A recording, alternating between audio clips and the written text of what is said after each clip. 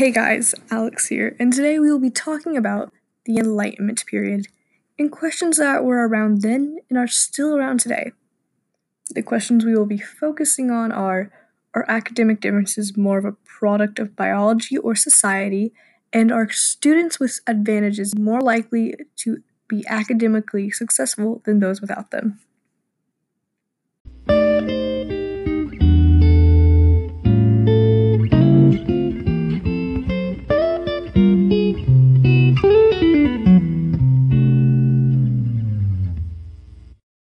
Now let's focus on the first question. Are academic differences more of a product of biology or society? Academic differences are a product of both biology and society, but we will be mostly focusing on biology. People are born with learning disabilities.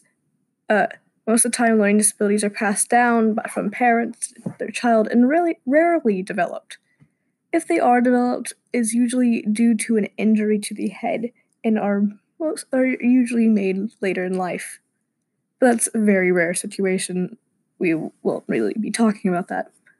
Learning disabilities like dyslexia, ADHD, and motor processing skills are passed down from parents to kid, as I stated earlier. Now, there is an argument that society is a product of academic differences, and this argument we must look at.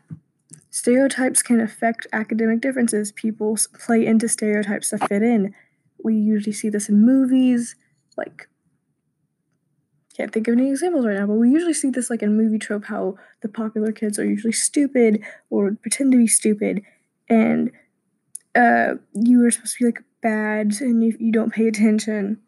And people might see this on TV and be like, hey, I could get popular that way. Another way people do is to fit in and affect the academic differences is to flaunt bad grades or think bad grades are cool to get attention. Kind of goes with the popular stereotype. But overall, I think biology is the bigger group here, seeing how the society one isn't as common. Now we will be taking a quick break, and this time go get some water or a snack. Maybe go watch a quick episode of that show you've been dying to watch, and then come back and hear the rest of it.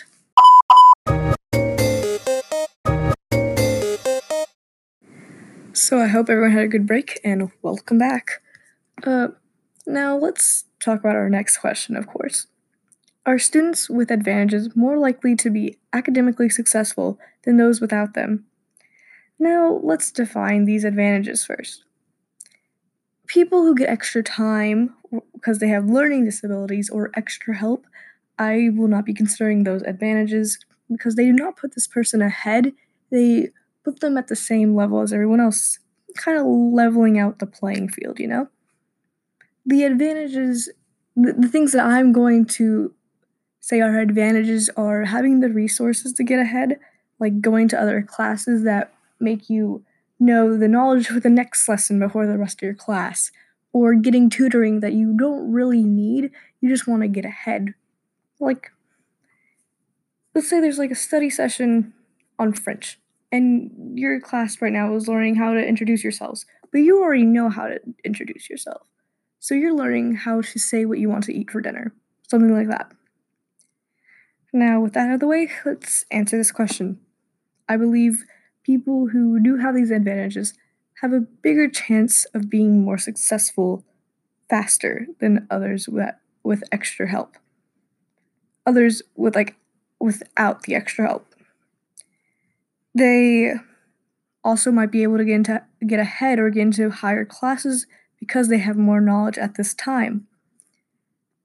They just have the resources to get ahead a lot quicker, basically. But if we think about it, over time, people without help can get to be the same amount of successful as those with the advantages. It just takes them longer.